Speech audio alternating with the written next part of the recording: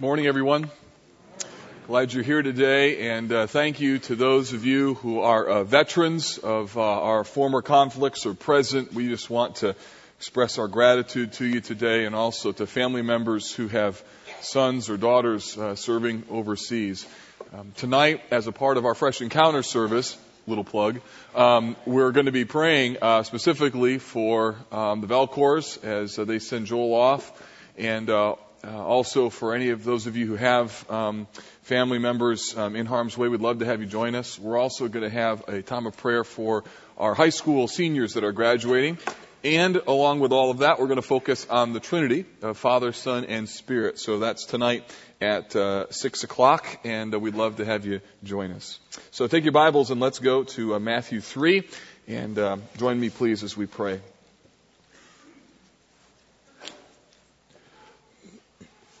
Father, your word is a gift to us, and the Spirit uses it to open our eyes to either new truths or truths that we have known for a while that we need to reconnect with. And this passage today is a really important one. And so we pray that you'd help us to understand its meaning, to know why you put it here in the Bible for our help and our instruction, and then to figure out what, in light of what this verse says, we need to do with it. And so we're praying for illumination, ability to see what the passage is saying, application, how to apply it to our lives, and then, Lord, to be able to reflect on it for days, weeks, and hopefully the rest of our lives. That this could be a day when we meet with you and our lives are changed. So, Father, we pray this would not just be another Sunday, another sermon, another text, but instead would be a great moment of your people meeting with you. So, Holy Spirit, be our teacher now. Jesus, be exalted. Father, be glorified. And we ask this in Christ's name. Amen. The word behold is a great word. A little old school, though. I don't usually use the word behold. In fact, you might think it a little strange, for instance, if you said, "Hey, where's your wife?" And I saw her walking down the hallway, and I went, "Behold, my wife." You think that might be a little strange, a little over the top. Or imagine if I came into a staff meeting, and I said, "Guys, I've got an idea today." And they're like, "What is it?" And I say, "Behold." It's going to be like, okay, Mark's heard from God or something. Okay, so the word behold is a word that announces. It invites inquiry. It begs you to look, to see. It identifies important events. When John, in his Gospel, chapter 1 and verse 29, records the words of John the Baptist as Jesus was coming to him to the waters of baptism, he says this, "Behold, the Lamb of God who takes away the sin of the world." Behold, look, it's the Lamb of God. In Matthew chapter 3 and verse 17, Matthew says, "Behold, a voice from heaven said, 'This is my beloved Son in whom I'm well pleased.'" So, behold is used for big events, for significant moments, and really important announcements. The baptism of Jesus is a behold event. It's a really important event. In fact, you may not know this, but all four gospel writers record the baptism of Jesus. And that's pretty unusual. For instance, the genealogy of Jesus, not recorded in all four gospels. The birth of Christ, not recorded in all four Gospels. The Sermon on the Mount, not recorded in all four Gospels. But the baptism of Jesus is. Do you know what that puts it on the level with? It puts it on the level of things like Jesus' betrayal, his arrest, crucifixion, and resurrection. It means that the baptismal event of Jesus is a behold kind of event. A really important moment in the life of Christ. So here's my question. My question is, do you know why the baptism of Jesus is so important? Do you know what the purpose was of his baptism? For instance, was he repenting like the Jews? Was he preparing himself like they were for the coming of the kingdom? Was his baptism somehow related to what you just saw up here with believers' baptism? Is it different, and how so? If it is different, in what ways is it different? See, these are questions that surface when we start looking at the baptism of Jesus. If it's a behold kind of event and it's talked about in all four Gospels, it has to be very significant. And this morning what we're going to do is behold some things from the baptism of Jesus. To ask ourselves, what do you see when you read Matthew chapter 3? What do you see? What do you behold? And why is this event so important that all four gospel writers talk about it? And there's three things this morning that I hope to help you understand about the baptism of Jesus. So let's get to work. The first one is this. Verse 13 and 14 helps us to understand that Jesus doesn't fit with John's baptism. Look at verse 13. Then Jesus came from Galilee to the Jordan to John to be baptized by him. All right, quick review. The baptism that John was offering, 2 weeks ago we looked at this. Remember, John was a prototype, so to speak, of Elijah, or really a type of Elijah, not a prototype. He patterned his life after him. He had the same clothing, the same strong message, the same kind of dwelling. So he was Elijah-like in his demeanor. John's ministry was to prepare the people for the coming of the Messiah. So his primary message, kind of the bullet point of what he said, was repent, for the kingdom of heaven is at hand. And remember that he was using water baptism, this symbol of humility, contrition, and cleansing. So these Jews would go into the waters of baptism. They would confess their sins as a statement of, we want to be ready for the coming of the Messiah. And all of this was to prepare the people for one who was greater than John, who was coming. And remember, John's baptism was enormously popular. People from Jerusalem and all of Judea were coming out to be baptized by him. Even the scribes and Pharisees. Remember, those were the fellows to whom John said, you brood of vipers, who warned you to flee from the wrath to come. So, we learn from Matthew 3 that Jesus is coming now from Galilee to the Jordan, verse 13, for the purpose of being baptized by John. Now, this is important because the distance between Galilee and the Jordan was around 70 miles, a long distance to travel. And in fact, the nuance of the Greek language implies that Jesus was purposeful in his movement from Galilee to Jordan. In other words, he wasn't just traveling along the side of the road and said, hey, let's go over and see what's going on in John's world over in the Jordan. No, there's a specific design, a particular intent that Jesus has in traveling from Galilee to the Jordan. There's a particular reason why he does this. This is an important moment, important enough for him to travel a long ways. But what is the importance of this moment? Well, verse 14 helps us to understand a little bit as we unpack this significant event in Jesus' life. Verse 14 is important because no other gospel writer records the conversation between Jesus and John. Only Matthew records it. And John says this to Jesus. He says to him, why are you coming to be baptized by me? Look, he says, verse 14, I need to be baptized by you, and do you come to me? You see, John had told the people that there was one who was coming who was greater than him, and that he was not even worthy to untie his sandals or to carry them. And so when Jesus comes to the baptismal waters of the Jordan River, the text tells us that John tried to prevent him, tried to stop him, tried to beg him not to be involved in this. Verse 14 says John would have prevented him. The word means to forbid, to stop, to refuse. It's a word where you say, wait a minute, time out. No way. No, we have to stop. It's sort of like what happened to me on Friday evening. The lights maybe aren't bright enough, but I've got a mark on the bridge of my nose. It's not a pimple or something. What that is a little mark from an airsoft gun right there. And so what's happened on Friday evening is my boys and I were playing airsoft, and I'm hunkered down, and I'm shooting and trying to hit them as fast as I can, and I'm between lawn chairs that have spaces between them, and I'm peering through, and all of a sudden, bang!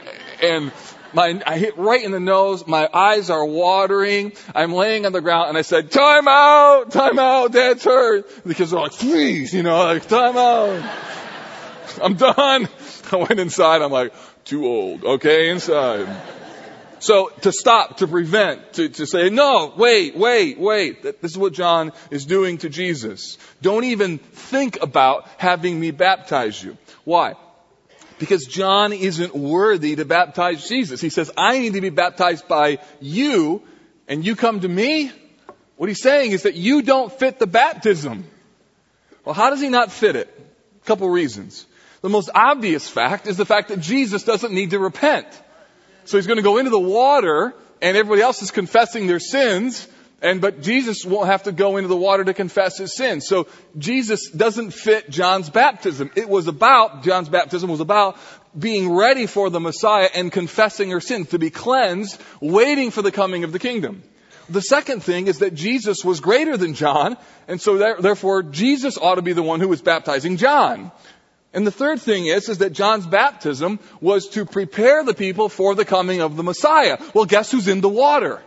The Messiah, right? So it's just like, whoa, we don't have a category for this. We're doing all this, preparing for you, and now you're coming into the waters that's supposed to picture you, and yet you're doing it to you, but we're waiting for you. So it's just it doesn't fit.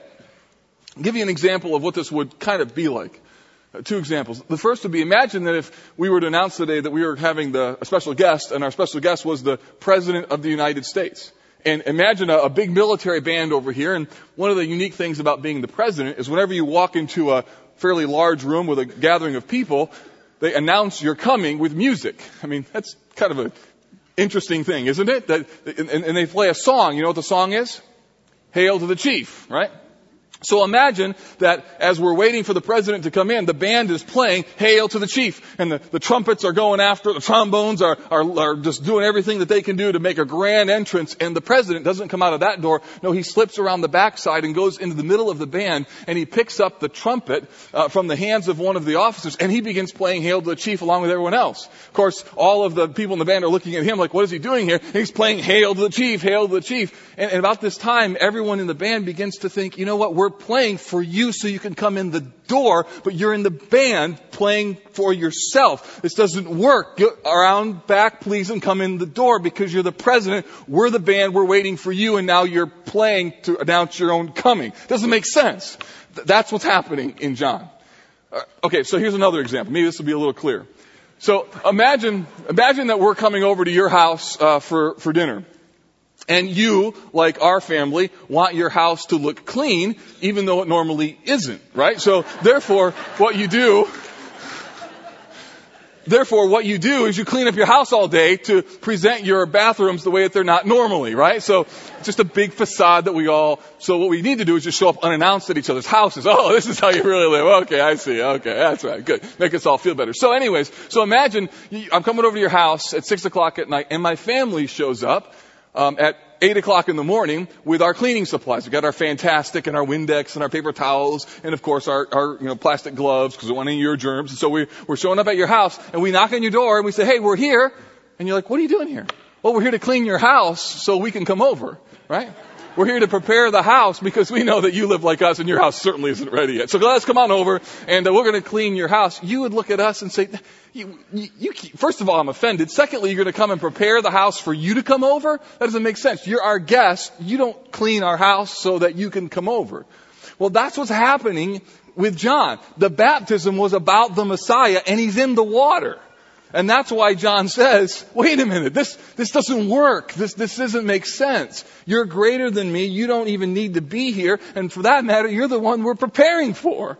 So the first thing we see about Jesus' baptism is it doesn't fit with John's baptism. All right, but that doesn't answer the question. So what is this baptism for? Because 4 gospel writers mentioned it. It's clearly important. So what is this all about? What does this baptism really mean?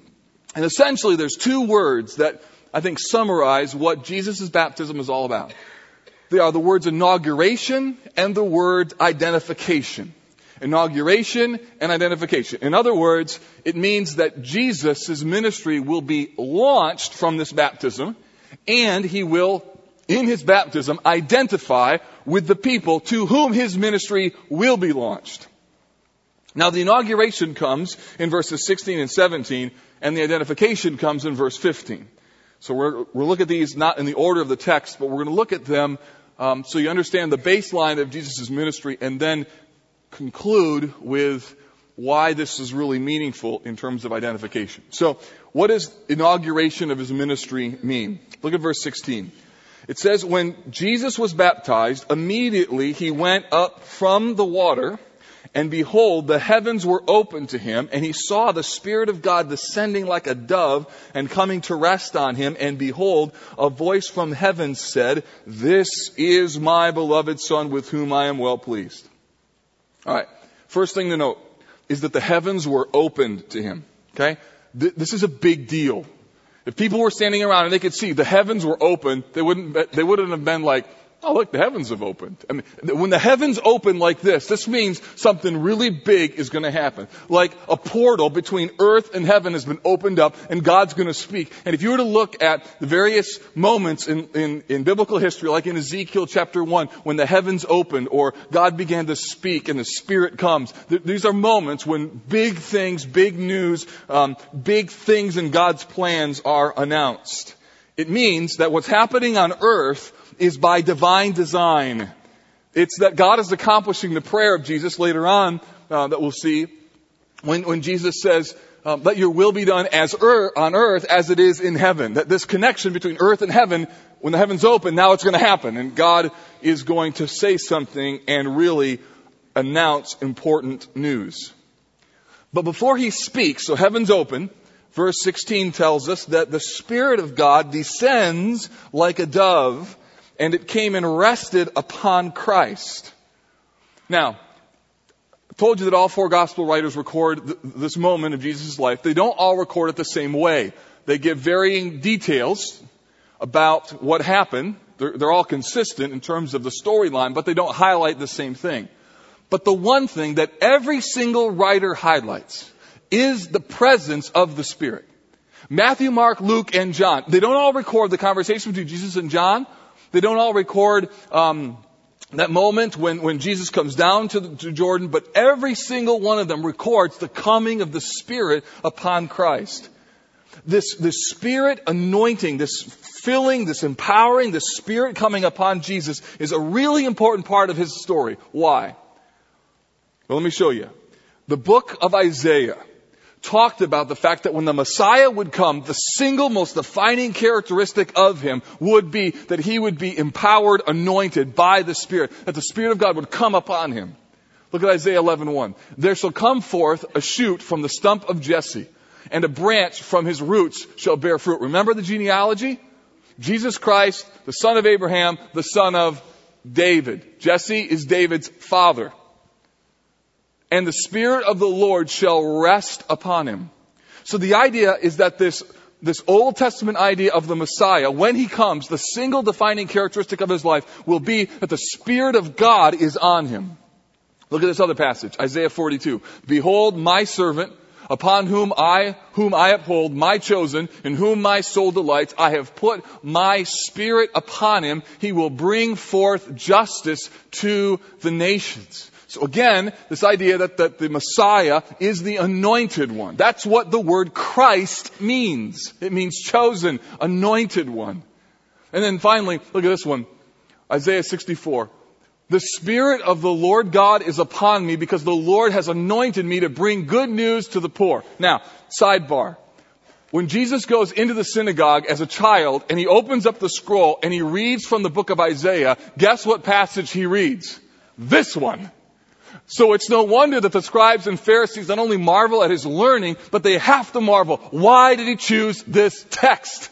This captures the ministry of Jesus in the Old Testament. Look at what it says. He has sent me to proclaim, to bind up the brokenhearted, to proclaim liberty to the captives. That's us.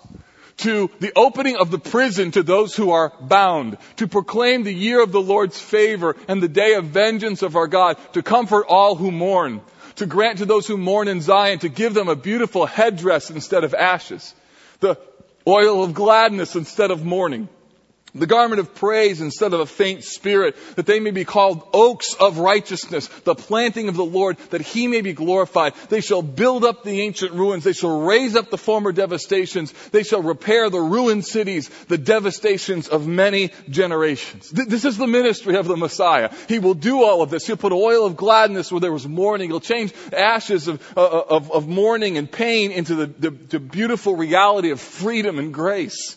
This was the role that the Messiah was to take. So the presence of the Spirit then is this idea that he's the Spirit-anointed Messiah. Such that this Spirit empowerment thing becomes the defining characteristic of the chosen servant of God. This doesn't mean that Jesus was without the Spirit prior to this moment. Rather, what it means is that in this baptismal event, Jesus is christened. He's anointed. He's put upon him this presence of the Spirit to demonstrate visibly that Jesus is commissioned in his messianic mission. In other words, the presence of the Spirit identifies that Jesus indeed is the one. He is the Messiah. And that's why 4 gospel writers record this. It is to say, by God's divine decree, this is the anointed one, the Christ, the Messiah. But there's even more here. Verse 17 tells us that God speaks. It says, and behold, a voice from heaven said, this is my beloved Son, with whom I am well pleased. That little phrase, the fact that the Father says it, is loaded with all sorts of meaning. Let me give you a few. First is there's Trinity here. Jesus has the Spirit of God upon him. He's there obeying the will of the Father, and the Father speaks blessing over him. This is one of the most obvious, clear indications of the Trinity that we have in the entire New Testament. Secondly, Jesus' obedience is clear. That then results in the Father's affirmation, and then we have the Spirit's empowerment. So we have the 3 different roles of the triune Godhead, where the Father decrees, the Son obeys, and the Spirit empowers. Further, by saying, this is my Son, there's a parallel to a messianic psalm in the Old Testament, Psalm 2 and verse 7, that says, the Lord said to me, you are my Son, today I have begotten you. So there's this parallel to that text when God says, this is my Son. Further, there's another parallel to Abraham and Isaac. Remember Abraham, the father of the Jewish people? God told him, offer his son Isaac. And what God said in Genesis 22:2, over and over, he said, take your son, your only son, whom you love, and go and offer him as a burnt offering. So when the Father says, this is my beloved Son, this is my Son. This is my beloved Son with whom I am well pleased. There's echoes of the Abrahamic sacrifice of Isaac, and any Jew who understood all that was entailed in that story had to hear the tone of, this is my Son, my only Son, whom I love. The heavens open, the Spirit of God descends, the Father endorses, and Christ's ministry is launched. So, how is his ministry inaugurated? It's inaugurated because this baptism is not about repentance. This is not about the kind of baptism that John had. This is not about Jesus coming and confessing his sins or somehow preparing himself for the coming of the Messiah. He was the Messiah. Instead, this moment is a defining statement by the Father over his Son that he is the one. He's the chosen one. He's the Messiah. He's the empowered one. And this Trinitarian convergence of Father, Son, and Spirit will define the ministry of Christ for the next 30 years, or next 3 years, until the tragic events from a human perspective, but the divinely inspired events of the cross will then fulfill his messianic mission. The long-awaited Messiah, affirmed by the Father, empowered by the Spirit, has come. He has been inaugurated. So that's the first thing that his baptism is about. Inauguration. It's a really big deal that God sends him on his mission. There's another piece, and it's the word identification. Now, I've chosen to take this passage out of order in the text because it's this one that for me, and I hope for you, is even more meaningful than the inauguration piece. Essentially, verse 15, look at it. Here's what it says. It's about identification. Jesus answered him. This is back to John. Remember, John has said, I need to be baptized by you. You come to me. And Jesus said to him, let it be so now, for thus it is fitting for us to fulfill all righteousness. So, John tries to prevent Jesus from being baptized, and Jesus' answer is, let it be so now, for it is fitting for us to fulfill all righteousness. What does this mean? He's telling John that there's something important about this moment. There's something about Jesus' baptism that went beyond John's understanding. He's telling him that there's something about fulfillment that's in place here. He's telling him that there's something going on, John, that is way beyond the normal reason why you baptize people. And what is that? It is the issue of identification. When Jesus says that we must do this in order to fulfill all righteousness, it means that Jesus is embracing an act of obedience. He's doing the very thing that human beings do, even though, listen, he didn't need to do it. So he's entering the waters of human baptism, waters of repentance, waters of renewal, even though he doesn't need to repent, he doesn't need to be renewed. Jesus is entering into the waters of baptism in order to accomplish ultimate righteousness. How so? Here's how. Because when Jesus identifies with his people, he then paves the way for them to identify with him.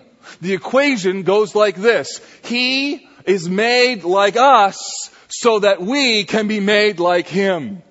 He goes into the waters of baptism as a way of identifying with God's people. He enters a water that he doesn't deserve. He enters the waters that don't even necessarily apply to him. And he does so he can identify with sinful human beings, because that is the essence of his mission. His mission is to identify with God's people so that righteousness can be made possible for those people who should be in the water that he is in. Or, to state it like I put it in the point, it is to identify with us so that we might identify with him. This concept is so central to the message of the Bible. It is central to the meaning of what it means to be saved. It's the difference between heaven and hell. What we're talking about here is at the heart of the gospel. Let me show you this from a couple other spots in the Bible. Isaiah 53, talking about the suffering servant, says this: "Surely he has borne our griefs and carried our sorrows." That's identification. He took my sorrows. He took my griefs. Yet we esteemed him stricken, smitten by God, and afflicted. But he was wounded for our transgressions. He was crushed for our iniquities, and upon him was the chastisement that brought us peace. And with his stripes we are healed. All we like sheep have gone astray. We've turned everyone to his own way, and the Lord has laid on him the iniquity of us all. The identification of Christ with people makes the cross work. You can't have a spirit on the cross. You can't have an animal on the cross. You can't have a theory on the cross. It has to be a man, a human being with flesh and blood. He has to hang there and suffer. He has to identify. He has to be one like us, or the cross doesn't work for us. And he enters the waters of baptism in order to say, I am entering your world so that you can enter mine. And that is the sum total of why he came. John 1 puts it this way: "And the Word became flesh." Okay, stop. Talk about a category breaker right there. Heaven looks at that, and the what became what? The Word became flesh. The Son, perfect in unity with the Father and the Spirit, with no lack, no void, no needs. God didn't need you. That's why He didn't make you because He was needy. Like, got nothing to do. Maybe I'll make sinful, wicked people. No, what's God's going to do? The Spirit, Son, and the Father are perfectly happy in their harmony. And the Son becomes flesh. The infinite becomes finite. That's a category breaker. And why? We have seen His glory. The glory is of the only Son from the Father, full of grace and truth. And from His fullness, we have all received grace upon grace. The pathway of the delivery of grace upon grace to you is Jesus' identification with us. He identifies with mankind, human beings, so that human beings might Doesn't mean all do, but they might identify with Him. And the only way you identify with Christ is if you embrace His death as your own. There's no clearer verse than this one. 2 Corinthians 5:21. I mean, look at this. For our sake, He, that's God the Father, made Him, Christ, to be sin. Listen to me. If this wasn't written by God and wasn't inspired text, that would be blasphemous. He made Him to be sin. When Jesus says, like the serpent was lifted up in the wilderness, so the Son of Man will be lifted up, He's comparing Himself to a snake.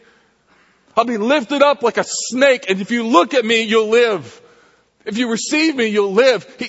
He made Him to be sin. And if that wasn't bad enough, who knew no sin?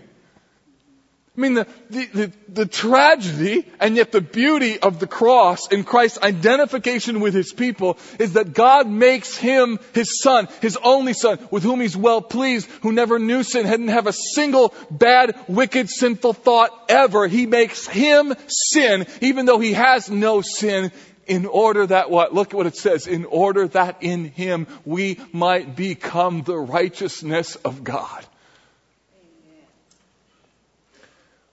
Meaning that God pours out everything that Christ doesn't deserve in order that you might receive everything that you don't deserve.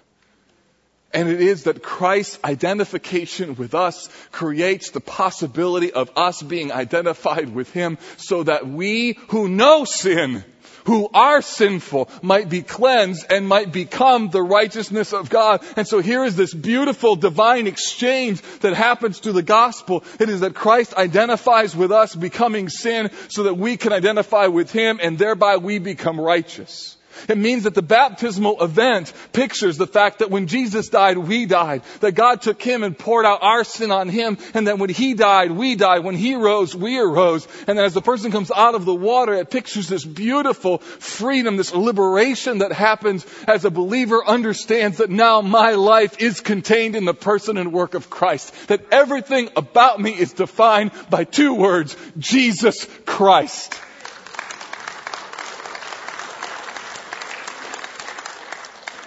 And that, my friends, is the most wonderful, glorious thing in the world that we could ever celebrate. I went to Starbucks this morning and got my tall, half regular, half decaf cup of coffee. And as I went to the window, the guy took my money. He said, "Gonna do anything fun today?" And I said, "Yeah, I'm going to church." He was thinking about the race. This is the essence of what life is all about.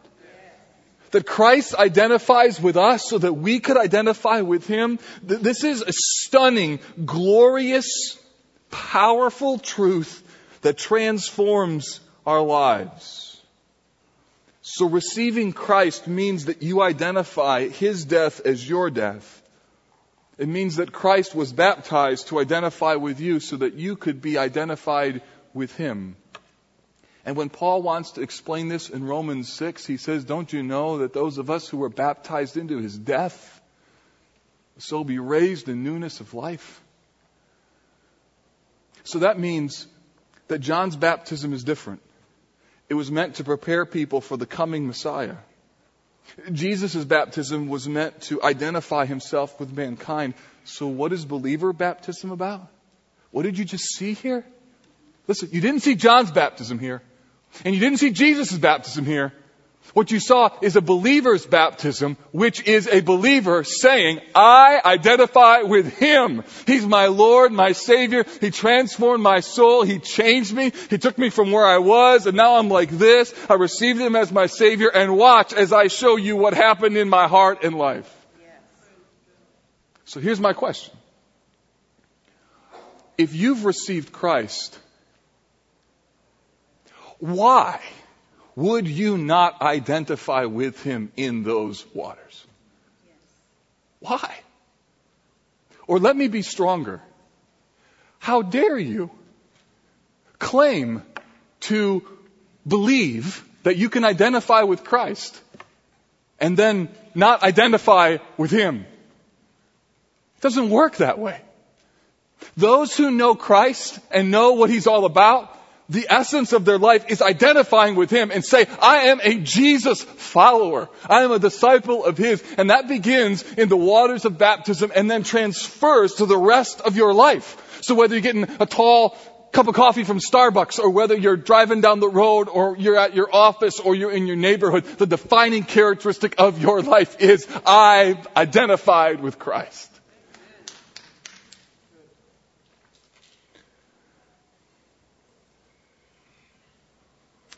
So the question is, what do you see when we talk about the baptism of Jesus?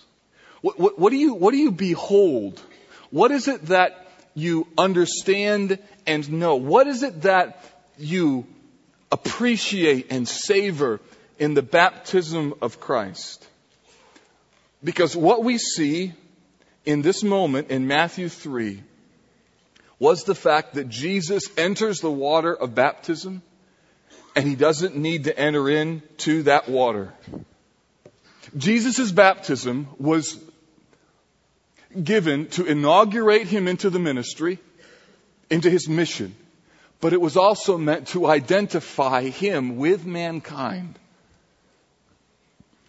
To show us how far, how low, how deep he would go to make you clean.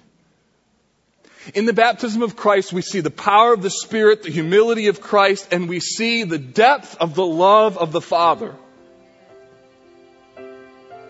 What we see in the baptism of Christ is the depth to which the Father will go to love unclean people.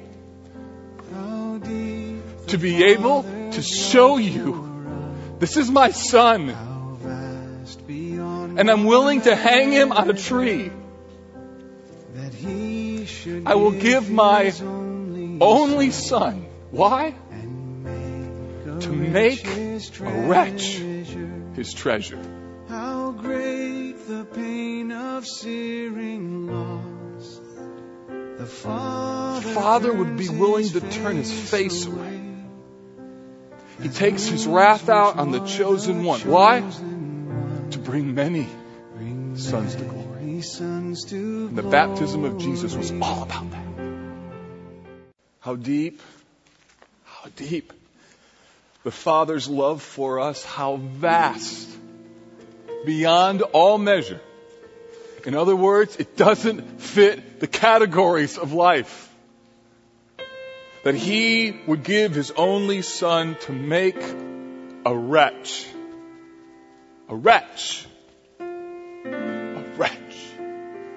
his treasure.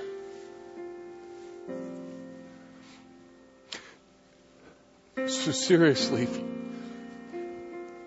if you've never received Christ, this moment you're a wretch. Your sins separate you from your Creator. And the only way to be right is to receive Christ, because you can't do it. Can't. God doesn't make you a treasure by you. It doesn't work, because you're a mess. And anything you do taints and messes up everything. So you needed a sinless sacrifice, a man named Christ, Jesus, so that you could be forgiven. That's what the Bible's about. That's the gospel. That's what that cross is. It is Christ identifying with your punishment so you can be forgiven. And you know, if today is the kind of day that the Spirit of God is calling you to say, yes, I believe, then we'd love to be able to minister to you. There's some folks up here afterwards who are some trained and skilled people in the Bible who would love just to be able to pray with you and show you how today you could be moved from wretch to treasure, from separated to son.